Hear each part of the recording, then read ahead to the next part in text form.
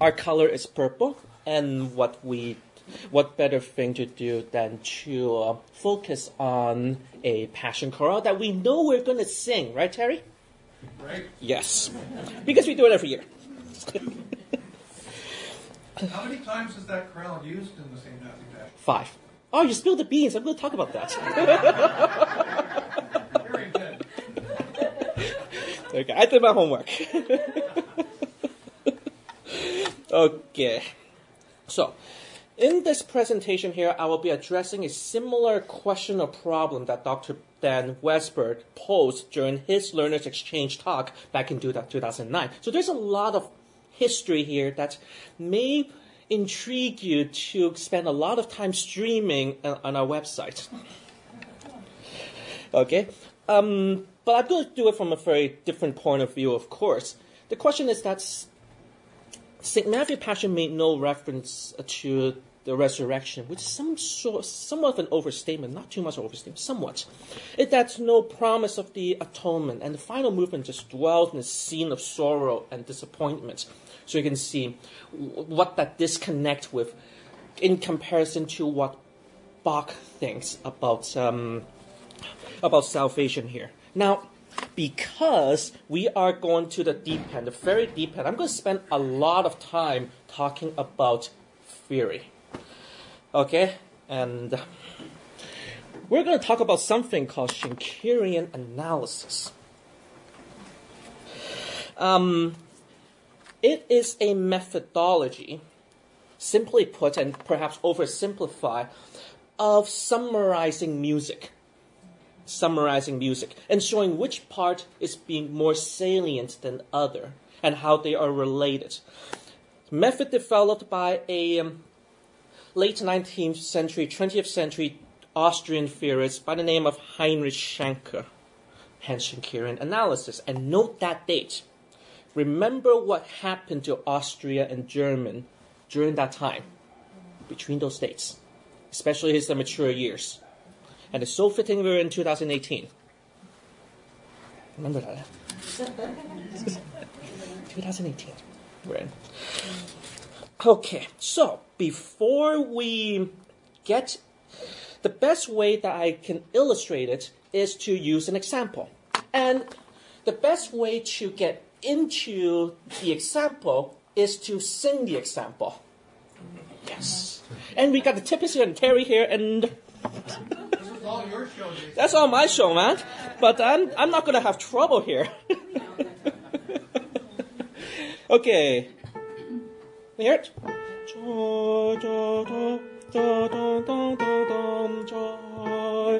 2, 3. Joyful, joyful, we adore thee, God of glory, God of love. As unfold like flower before thee, opening to the suns above. Melt the clouds of sin and sadness, drive the dark of clouds away. Giver of immortal gladness, fills the sight the light away. Okay, so to summarize music, the best first step to summarize it is, let's take out the repeated notes. That's what you get, right?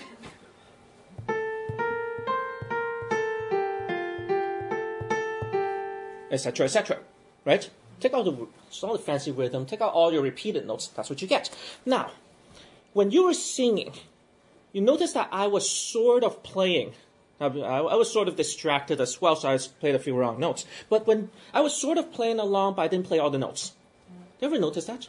So what did I play? I played the important notes. There are notes that are more important than the others, right? And those who actually did some music, I know there are a lot of you here, or a handful of you, I'm looking at them. You're going to take out your passing tone. Or, right? The middle note there is a decoration. We're going to take away your decoration note, right? Because those are less important than your main chord notes.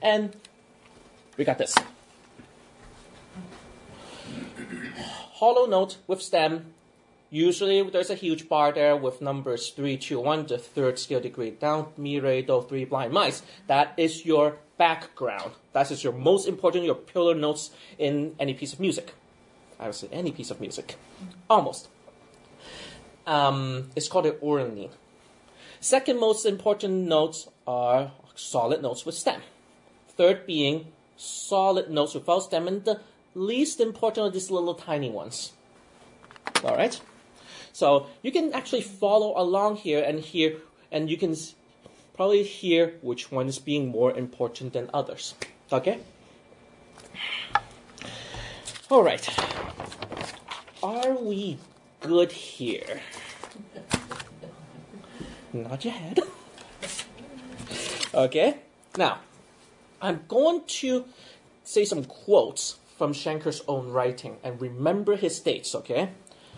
The ornament, i.e. this three blind mice thing, bears in itself the seeds of all forces that shape tonal life. End quote. Open quote. The ornament is the possession of the German genius alone. Remember his dates, okay? Diminution being the decoration of. So, from here, the process from going from here, decorating to what we recognize down here, that's the process called diminution or composing out or elaboration. Diminution relates to the ornament as flesh in the bloom of life relates to man's skeleton. Now, let me translate here. Reading it from the context of 21st century into the Austrian Viennese intellectual culture at the turn of the 20th century, what is Schenker really saying here? All Western common practice of the German tradition are essentially elaboration or diminution composing out of a common high-level structure bearing the three blind mice descent called the Erleni. So everything is three blind mice in the background if it is conforming to common practice German music. According to Schenker, that is.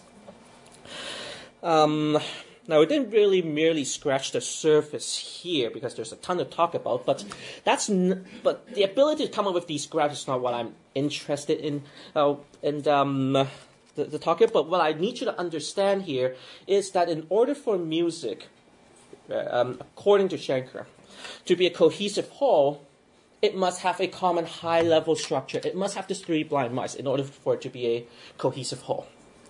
And that you know how to understand the notation presented here. Important, less important, less important, less important. Okay? And yes, all German common practice music follows this pattern. Why? Schenker made a graph like this of Beethoven's Third Symphony, first movement, and it also is three blind mice. So you can spend all the time listening to the Third Symphony and also Joyful, Joyful. You can realize in the back of your mind it's the same thing. Okay? All right. So I'll stop at this time for some questions. Yes? When Bach was doing this one's last one, Yeah. but I wait a second anyway. Did he start with three blind mice No. and then embroider it? No. No. No. So was he aware that we would be finishing Likely with no. three blind mice? Likely no. Then what is the point of that at time? It's almost like thinking about breathing. If you ask a research biologist, it's going to tell you when you're breathing, you'll be thinking you got all these hormonal signal going on, which muscle to contract, which muscle to relax. But you don't think about it, right? No. Doesn't mean it's not true. That's an analogy. Okay? So he was doing it unconsciously. That would be the argument. Yes. When you said this is generic to all German music of the period, Common practice, yes. okay, and the three blind mice is that you took us through this beautifully, but then you get to three blind mice. That can be applicable to all the other composers operational at the same time. That's amazing. It's the skeleton of everything. Yeah. Yes, that's the point. That's the point. And Schenker, being an Austrian that lost, that's on the losing side of the war, he's going to say that is something that the German genius have.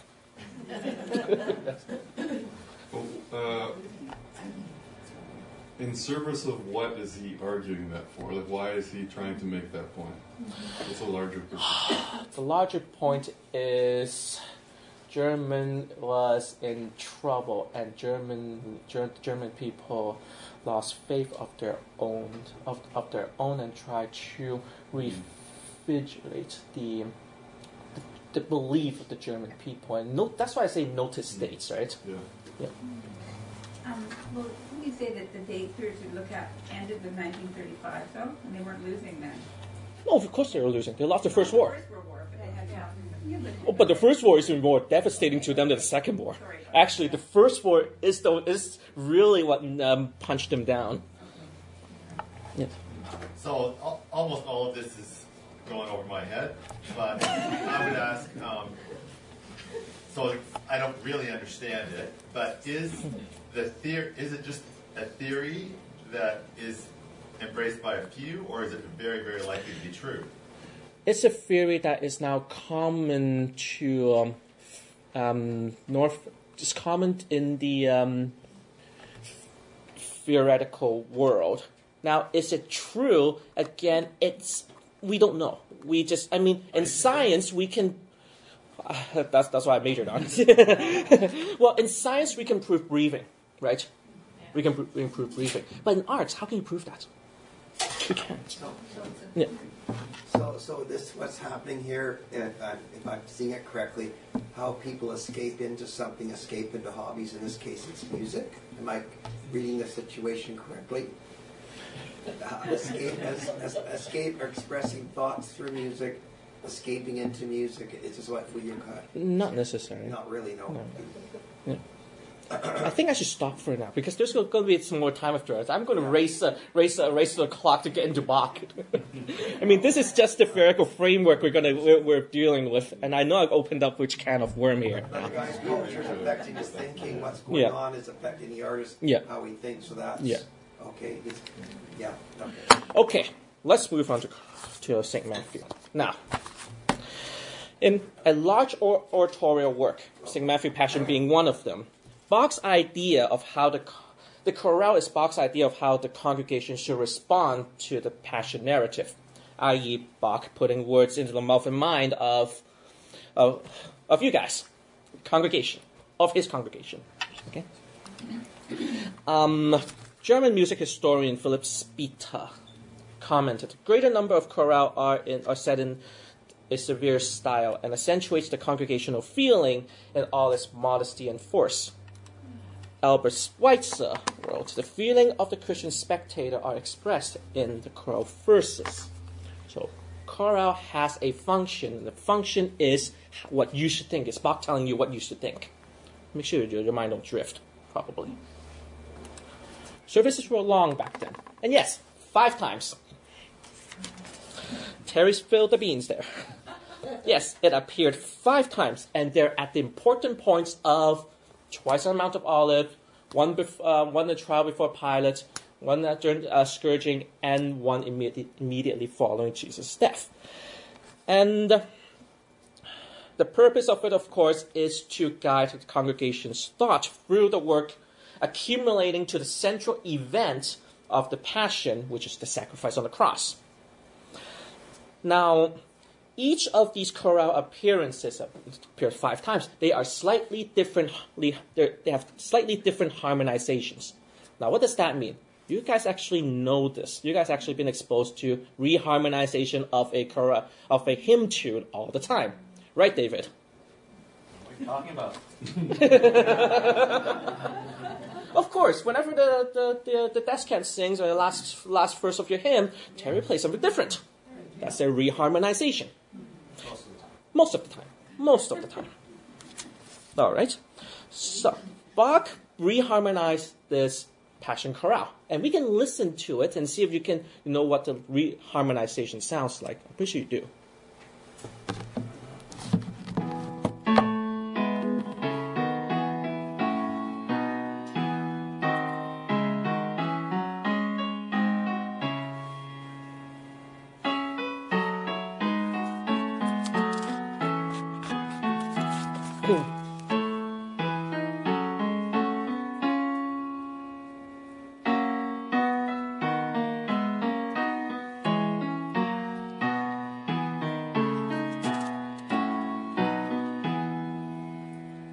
So there's one way of harmonizing, and here's the second way.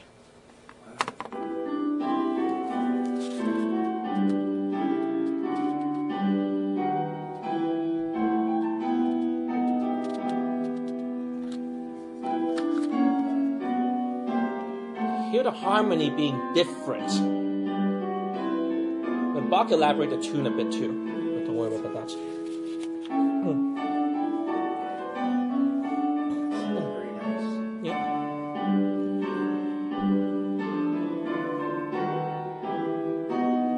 And guess what? Each of these separate elaborations gives a different graph. And guess what we're going to do?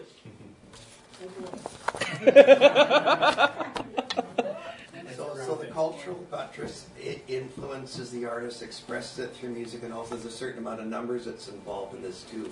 Yeah. Okay, I'm learning all this jazz. Okay. So, let's march through.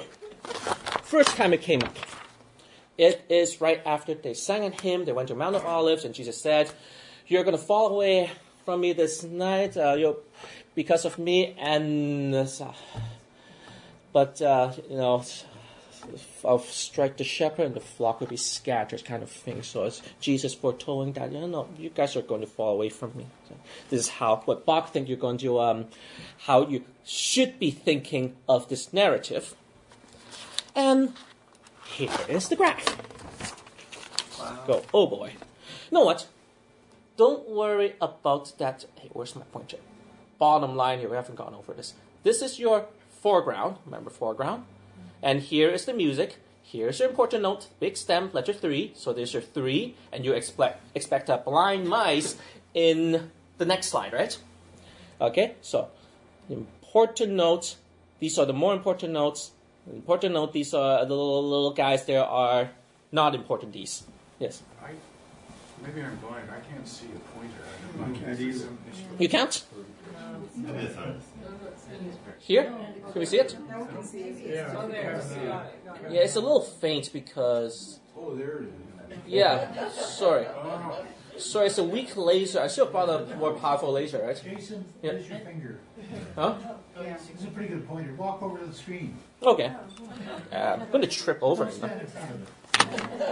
I'm going to trip over here. Sorry, we can't dim the lights, or all the lights in this part of the building go off. Yeah. Um, So, music here, foreground here. Most important note, 3. And you expect blind mice in the next slide. Here are the more important notes. Here are the most important notes. All these things are not important. They're just decorations. Good? And so, let's listen to it and see if you can follow along here. See, sort the graph.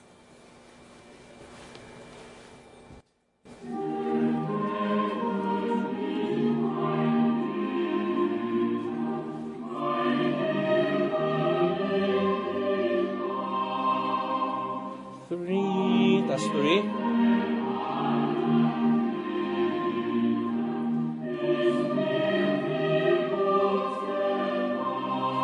Seeing the pointer?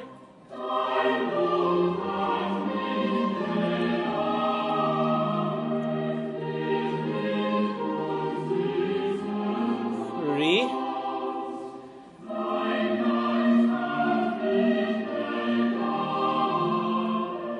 Three. 2.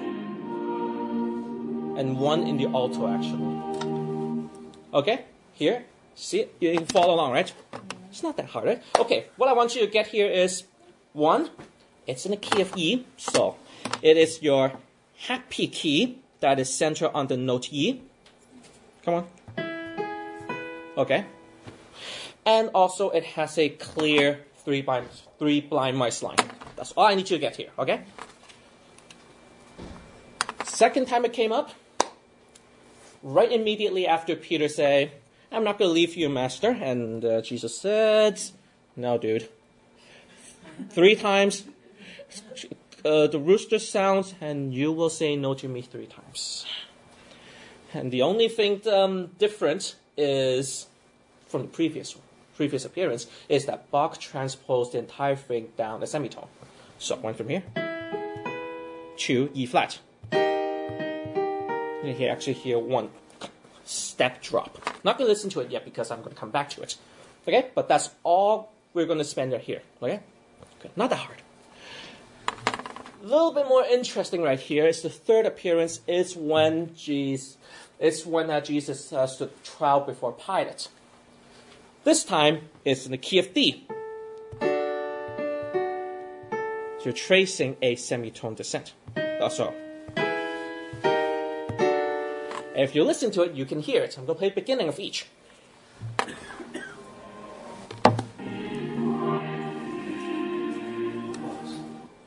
And the second time.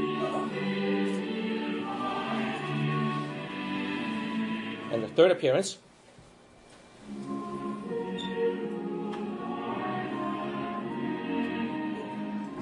Got it? It's pretty easy, right? Now, things get even more interesting. Here's the graph. Now, on this graph is very similar to what we had at first.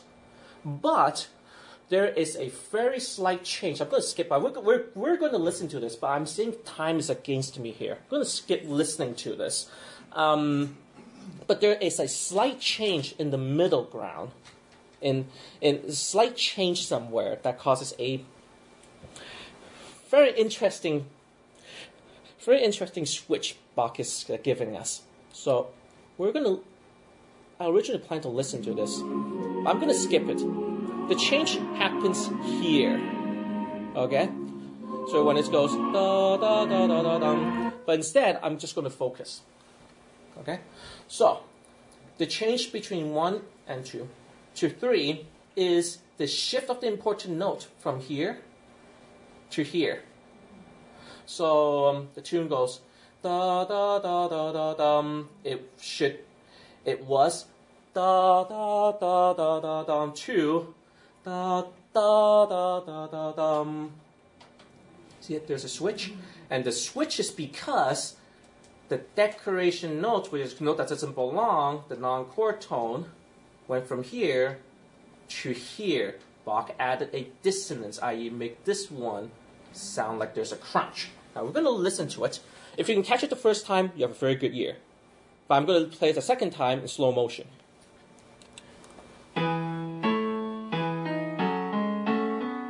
So that's this one. And then you hear that third note? Versus. Okay. It's a little tiny change there. Flat note. Yeah. In the tenor. Hmm? It wasn't one in the recording. Was it? Yeah, you had a C sharp. I see, sorry. But that is still the point. Sorry. I probably made a typo, make a MIDI typo, but... So with all the music and music notes, this is very detail orientated. You have to get very accustomed to all of this. Yes. The idea is Bach made this very subtle change in the middle ground. But it's because Bach is trying to foreshadow how he's going to treat the piece later. I.e., this dissonance will become more apparent as we move along.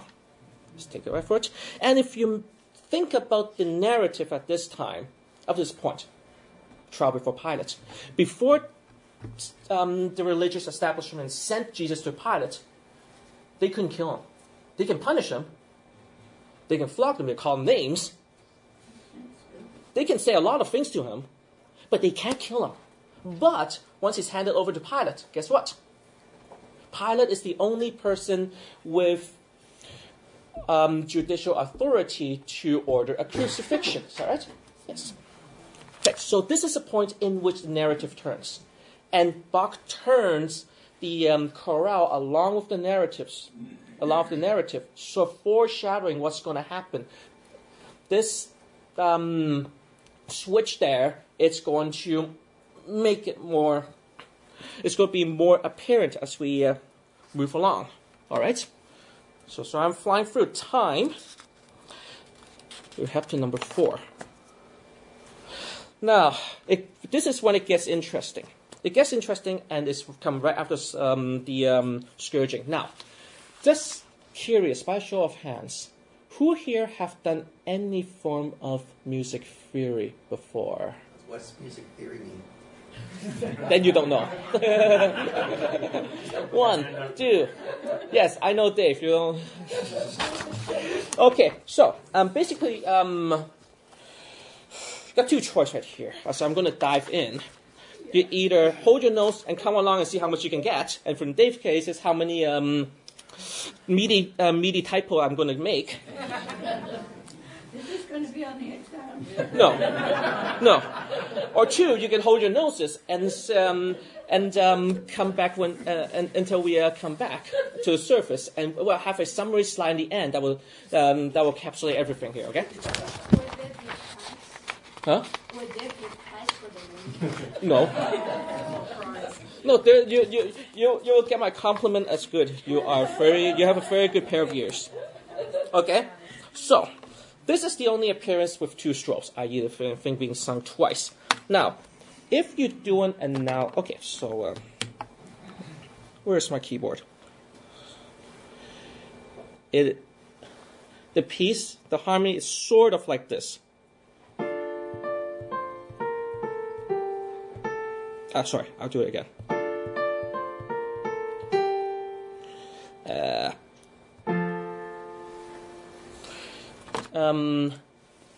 D minor, F major. Your initial impression, this tune can be harmonized using the happy version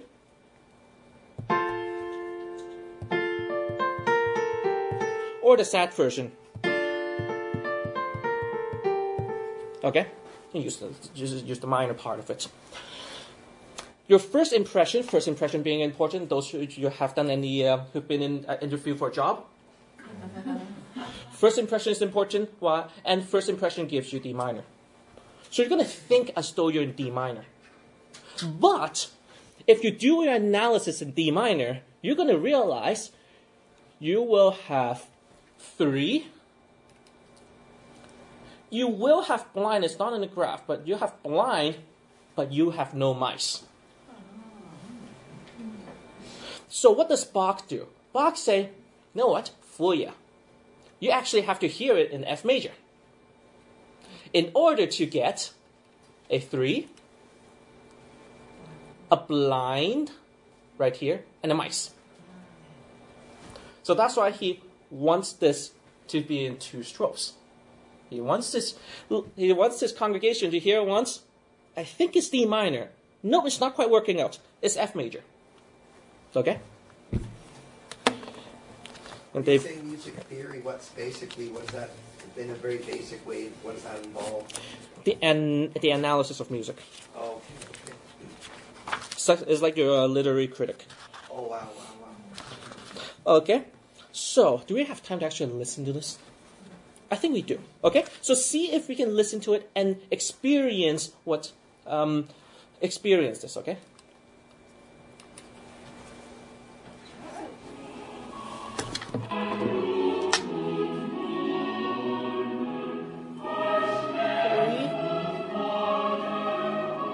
Listen to that again.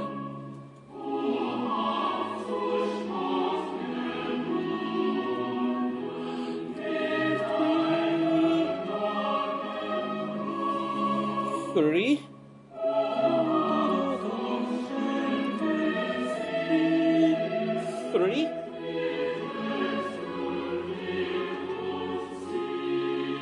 Still 3. 2, you're blind. No mice. Let's do it again. So here's 3. And F. You're trying to gear yourself to your happy key.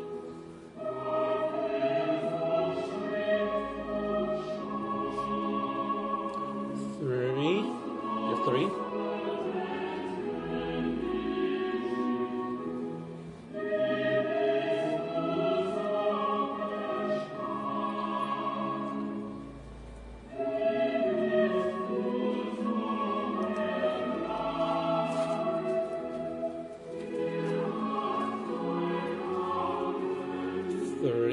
Coming back.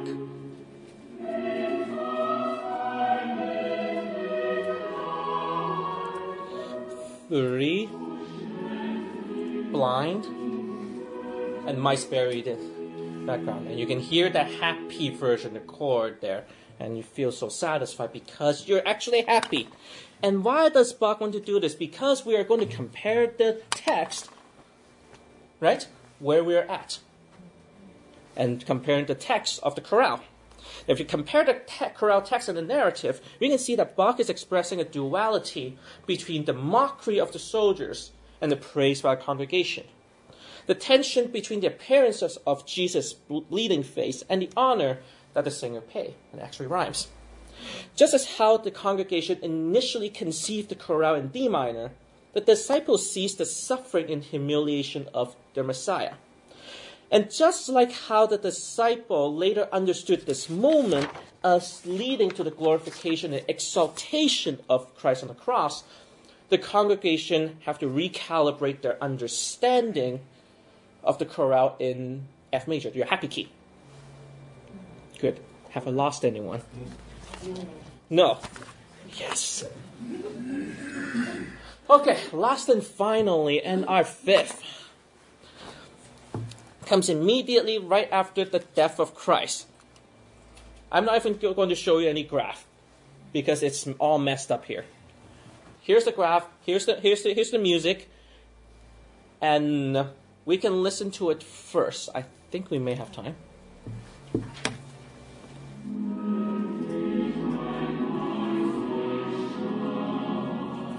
This is the version that we sing on in a Good Friday all the time.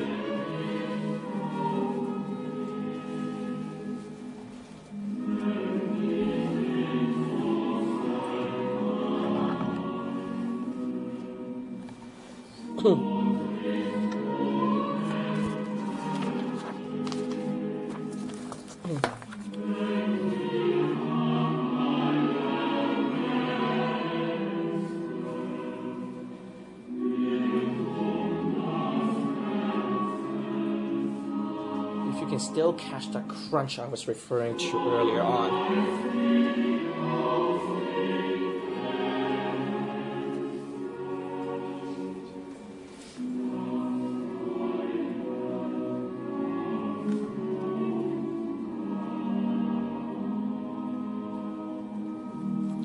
All right, so A minor to start. You can also do it in your happy version, that's your C major. You can, but it closes on a half with a E major chord, which is a half cadence in A minor. And you don't know, if you don't know what I'm talking about, that's okay. All right. Don't know what I'm talking about, that's okay.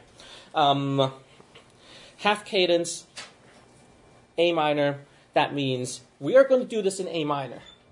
Or at least Bach is giving us enough signals to do this in A minor. But if you're going to do this in A minor, you are going to get yourself into some trouble because da da da da da da da da dum 3 da da da da da da dum 3 da da da dum dum 3 3 da da da da da dum dum da da da da da dum 2 dum dum dum dum.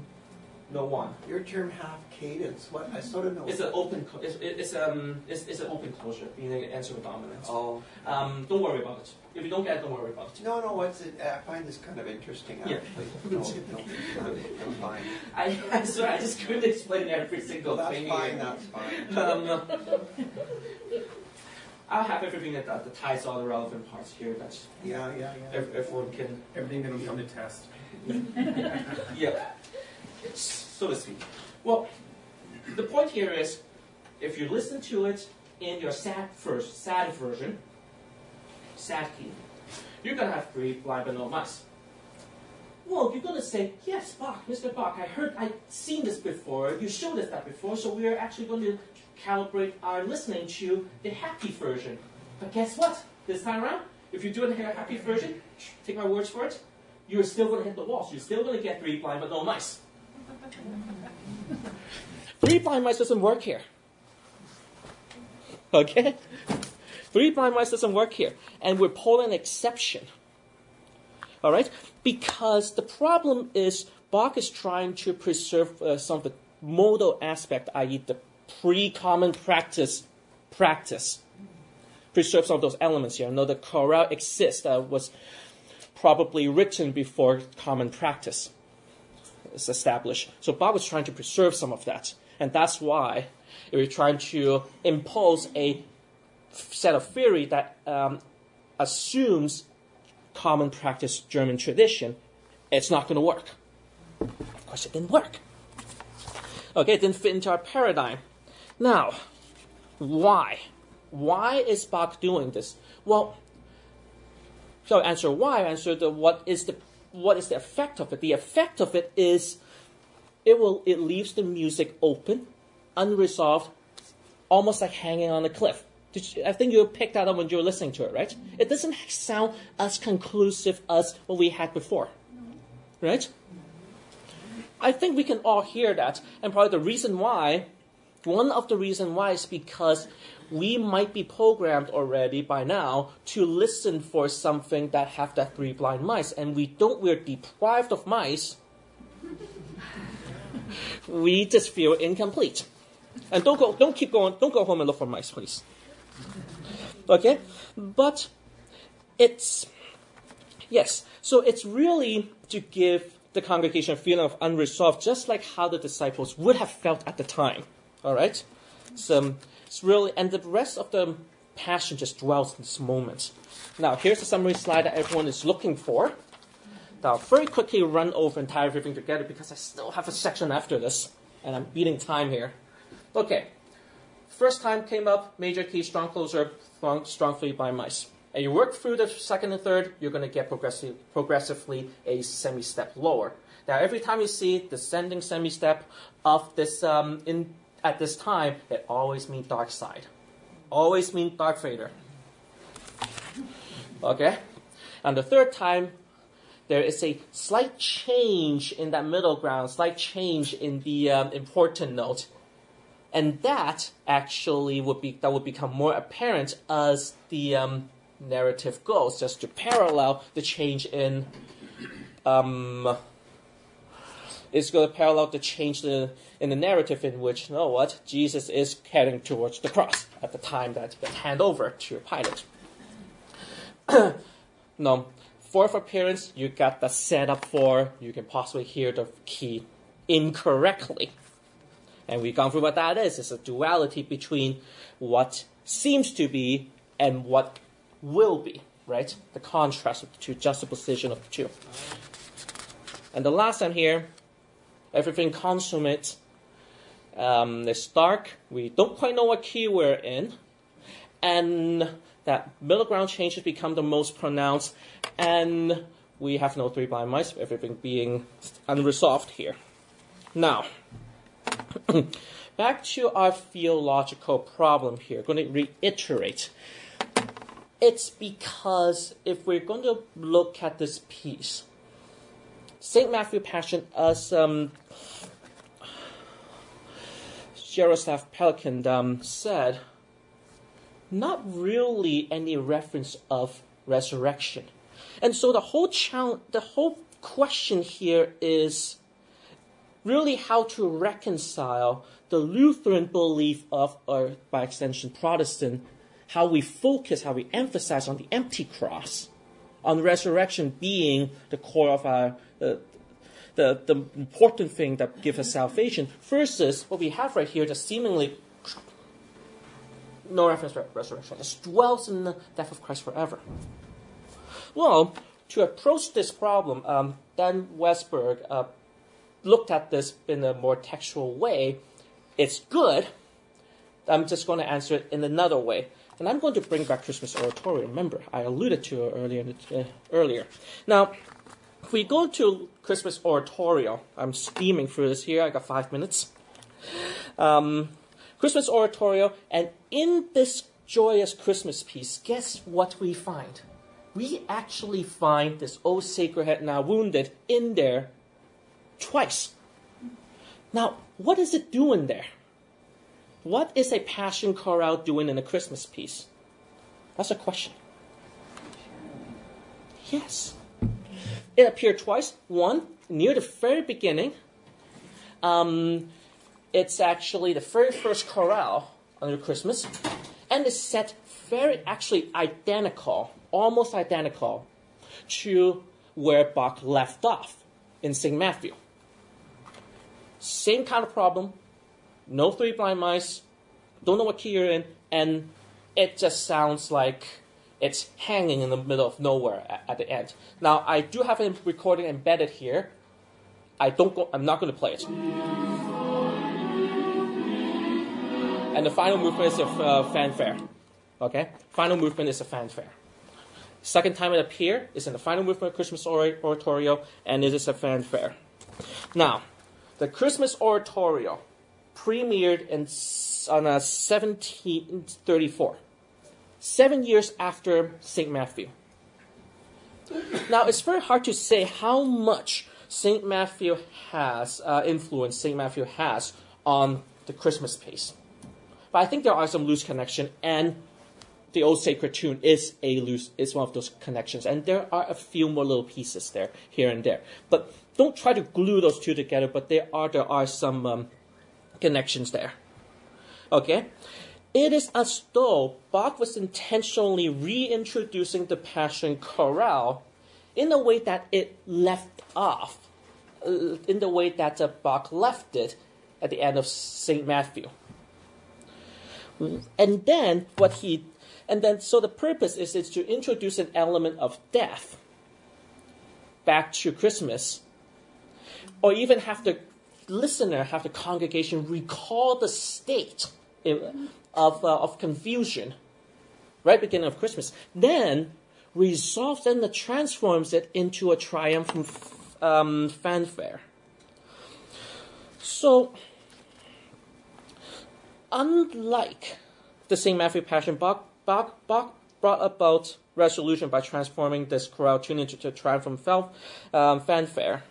Hence, the chorale evolved from being something conforming to something that's unresolved, then picks up in Christmas, and then being transformed into a fanfare. Why does it do it? Well, in a way, the absence of the hope of salvation towards the end of St. Matthew Passion, I think, could be intentional. As the salvation narrative picks up in the Christmas Oratorio and then reaches a consummation. It reaches to a consummation at the fanfare finale to fulfill the anticipated glory of the resurrection. St. Matthew Passion opens with Trompeau, a French-style funeral music, and the motif of death intensifies through the Passion without resolution, only to be brought back in Bach's Christmas masterpiece. So just as the death of Christ was ordained at birth, his resurrection is also ordained at his birth. And the glue that holds it together compositionally is how Bach utilizes this Passion Chorale over the two pieces, how Bach morphed the background of it, and that morphing is visible through our Schenkerian tool, and how it got picked up, how we know that it got picked up because of the Schenkerian tool, and then how it got resolved to the fanfare. It's all held together by the setting of the Passion Chorale piece. Now, I couldn't prove categorically that Bach picked up a narrative and go, here you go. There's no way anyone can prove that. Or someone can prove it if they study enough manuscript. Or someone can suggest that. But I haven't. Analytically, there's some sense there. But had he done it, he would have tied together the three Christological mystery of the incarnation, the resurrection, the crucifixion, and the resurrection together in just one stroke through the Old Sacred Hand Now in the chorale. And we'll play the last movement. It's just here all this being resolved.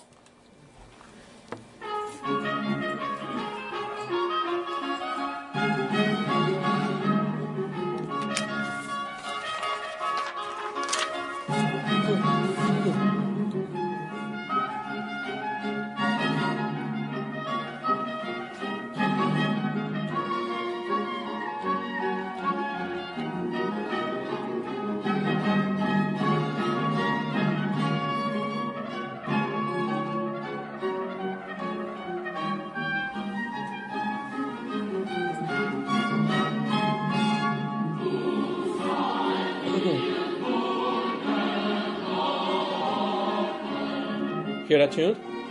It's a completely different feel to it.